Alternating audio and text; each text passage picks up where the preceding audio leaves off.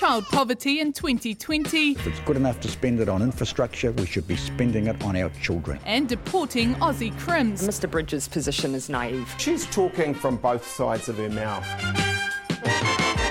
Kia ora and welcome to One News Inside Parliament. It's a weekly catch-up where we discuss all of the political stories we've been covering this week on One News as we head towards September's election. I'm Mikey Sherman. I'm Jessica Mackay. And I'm Benedict Collins. And as usual, we'll kick it off with our peaks and our pits of the week. Jessica, do you want to start us off with your peak, perhaps? Yeah, I think perhaps, I'm not sure if it's a pit or a peak, but maybe just something that's noteworthy, of course, is Jamie Lee Ross, seeing him in court. And I think that's something we don't see very often in New Zealand, and I think it was a fascinating thing to watch and to try and get some more answers out of that. So that was my not pit, not peak, but noteworthy. Yes, a sitting MP standing in the dock. A very that was good a nice line by Katie Bradford. And Benedict, your peak or pit this week? I thought the most incredible thing for me about that was seeing Jamie Lee Ross outside the court, walking, from the dock at the High Court outside to do yet another media stand-up and saying, there's been no own goal here.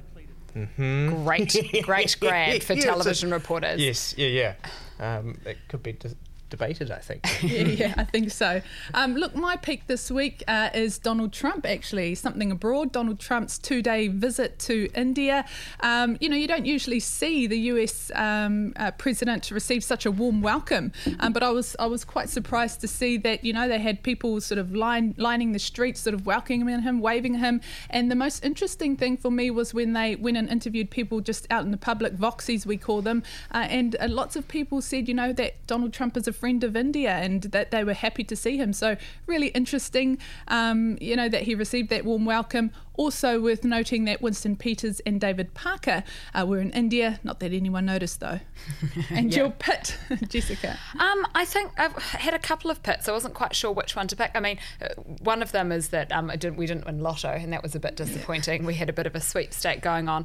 I guess the other thing as well is I just came back from a live cross now on the petrol prices. The government's announced that it'll be bringing down the prices and trying to create more competition.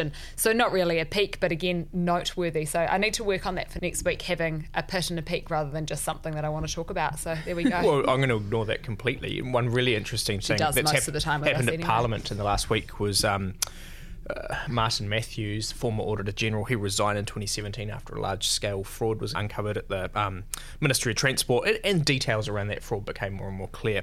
He ended up resigning as Auditor General. He's now launched a petition trying to get compensation and suggesting he was forced out by the politicians who appointed him. So that's gone before Select Committee, and he back in 2017 he had asked for a review of his actions basically, and Sir Martin Weavers had come and done a report that David Carter basically refused to make public. Really interesting Select Committee. David Carter revealed that Martin Weavers had basically given him a massive kick up the backside and was furious that he hadn't released the report at the time. Martin Matthews had asked him not to release the report. Now it's been released.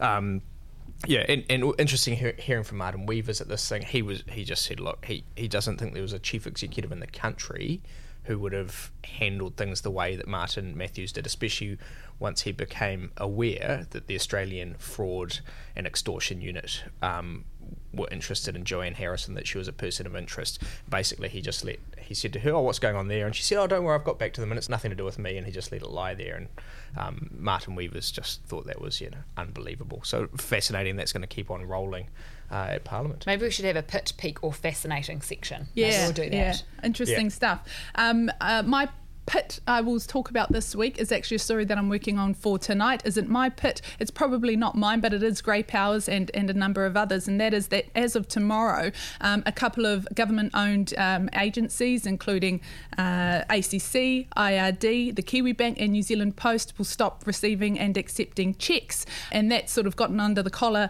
of a number of elderly in the community. Grey Power is getting behind a National Party petition, which we will reveal tonight on One News. They're launching that petition. Grey Power's behind it. We're also talking to a guy who's got dyslexia and says, look, it's just too hard for him to try and connect online, and that, the movement towards this digital future is just happening a bit too quickly for some of our elderly. So take a look at that story when we chuck that up online later tonight as well. Checks are just so easy to, behave fraudulently with, though, right? But they do make life easy, though, if you don't have great internet access, if that's the way you feel safe doing it. Can't they just make an exemption for a few people? Do you know what I mean? For a couple of more years at least, until, that sort of older generation who have who didn't have the internet, right? Yeah. The internet's still relatively new. What happens in a couple more years?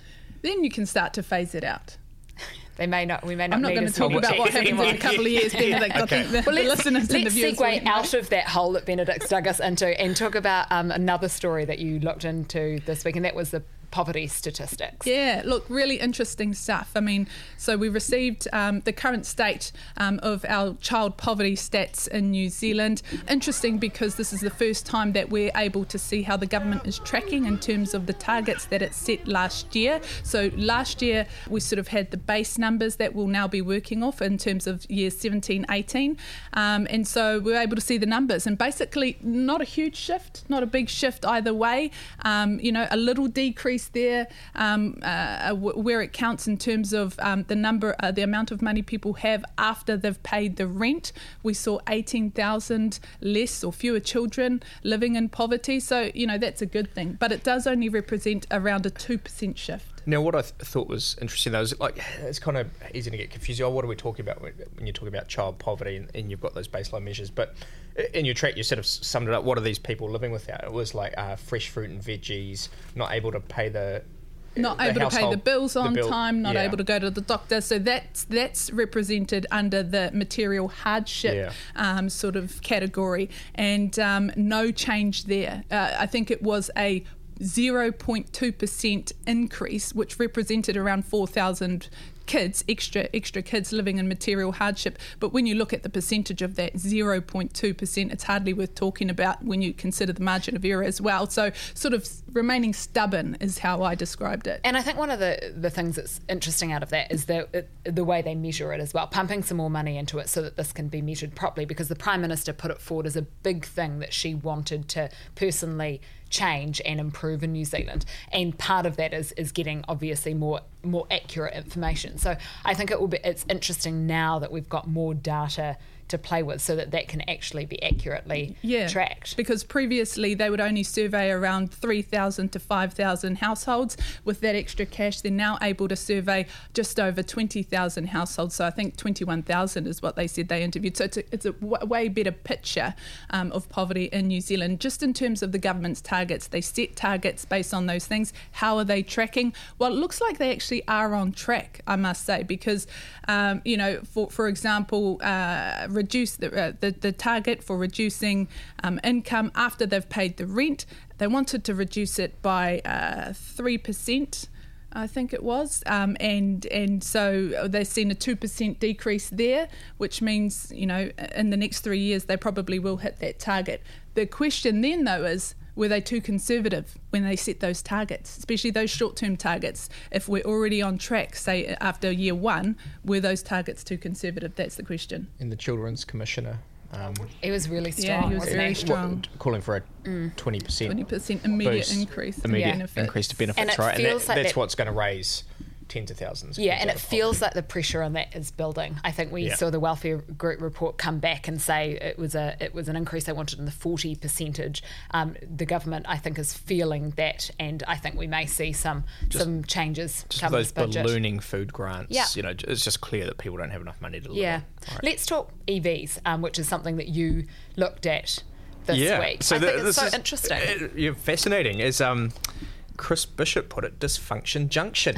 So it's a nice line. So you had James Shaw go out late last week and said, New Zealand First has killed off our fee-bait policy, or clean car discount. So policy basically where if you bought a big Land Rover, Range Rover kind of gas guzzling car, you might pay up to an extra $3,000 in taxes. But the government was going to come in, for your Nissan Leafs, your electric cars, you'd get a subsidy of up to $8,000, right? And the whole point is to encourage importers to bring in more efficient cars, and make them cheaper for people, encourage them to get into hybrids, to plug in hybrids, and into electrics. So James Shaw says it's killed. The National Party come out and celebrate on social media saying, ha, ha, ha, ha, this is because of our opposition, at which point Winston comes out and says, no, it wasn't them that killed it, it was us. And then you had the Prime Minister come out on Monday and say, oh, no, this is all still alive. And you had James Shaw saying, oh, we understand negotiations are still ongoing, having already thought that they'd killed it off. So no one, James Shaw clearly doesn't know what's going on here. The Prime Minister's got a different point of view. Winston's claiming credit for Isn't killing this just it off. Like every day with a coalition government, though? This is what's such fun. And Tracy Martin on Facebook was fascinating as well. I was having a look at some of her posts to people who have been criticising her, saying, oh, the Greens are a bunch of babies here. They're running off to complain to the media as soon as they don't get something go their own way. And she actually said, oh, look, just the other day, the Greens blocked one of my initiatives that would have helped to protect children from harm. You don't see me running off to the papers, do you? No, but I do see you commenting public on Facebook where the media can pick it up. Yeah, just a fascinating little story. Yeah, look, it's interesting too, though, because obviously we recall, and we spoke about it on this podcast, that the advice from Treasury, I think it was that EV scheme wouldn't really make an ounce of a difference. So I guess they could sort of point to that and say, look, we had the official advice saying it was never going to make a huge dent in our emissions and so on. I mean, maybe they could use that. Yeah, I just think making them cheaper is going to encourage more people to use more efficient cars. And I don't know whether you guys have looked into this. I've been having a look at it recently just for on a personal level.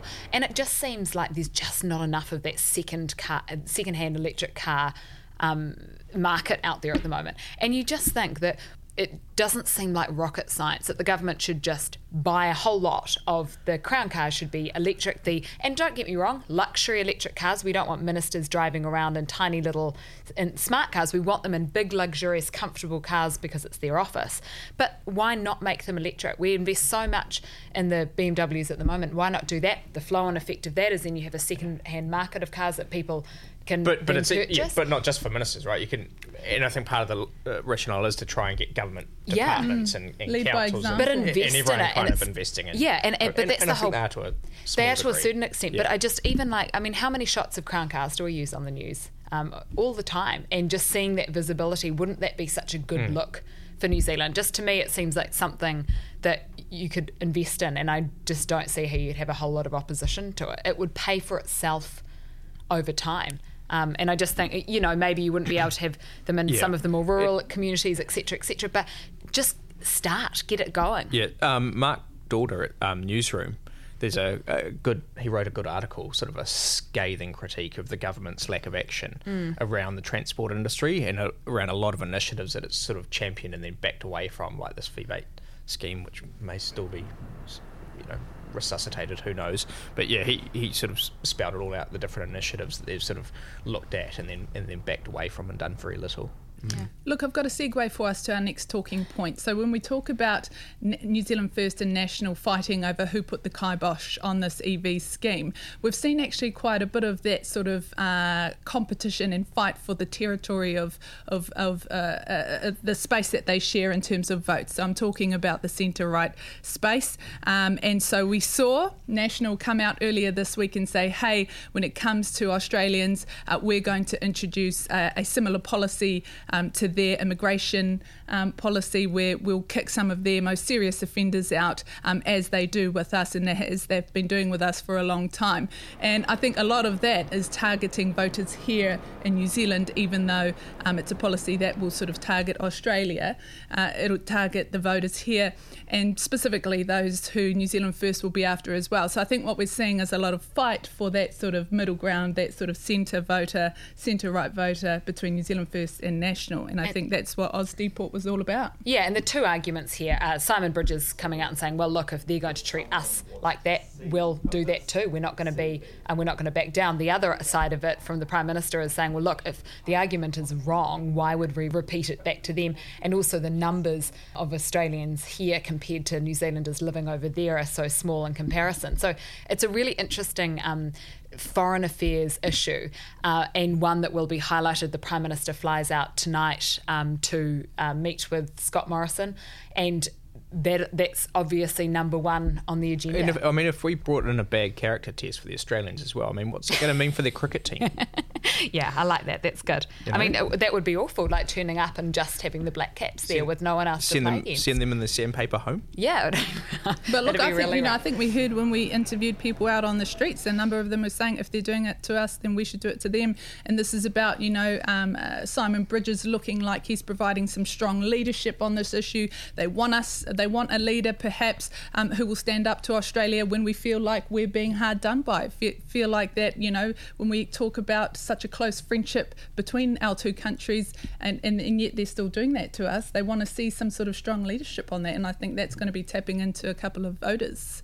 Let's touch briefly on coronavirus before we wrap up. This has just been one of those issues that has just been such an umbrella over the stories that we've been doing over the last couple of weeks. It's a massive story with massive flow-on effects for us here in New Zealand, and just I think when you're sitting back and looking at what it means for the global economy, and then what it means for us in terms of tourism, and what it means for us in terms of education, like we've had quite a few really interesting discussions in the office this week just about how one thing like this can have such a ripple effect, and who knew that it would be a virus that was going to dent the economy this year. It's just those things we can't see coming. So just a really fascinating topic with so many implications. Yeah, and I actually had a little look back in history at another virus which caused mayhem in New Zealand, and the 1918 Spanish flu, and look at the impact it had on Parliament and on New Zealand. So in 2 months in late 1918, 9,000 Kiwis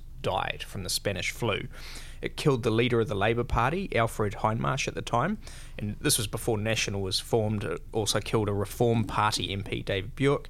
They actually kept Parliament sitting, but they wouldn't allow the public gallery to sit open because the disease was so virulent and wiping out so many people. And another interesting little fact that I was reading about was Tau Henare was his name, who was the great-grandfather of Tau Henare, the recent former MP. He turned his home up in Auckland into a hospital to basically treat people after his wife had died up there. Interesting. Good facts. Similar to a number of marae who open their doors when we have, states of emergencies around the country and maybe civil we should emergencies introduce and the likes. Benedict's fun fact of the week. Maybe that should be a thing. Interesting to hear the Prime Minister, though, earlier this week saying it's not a matter of if coronavirus will come to New Zealand, but a matter of when.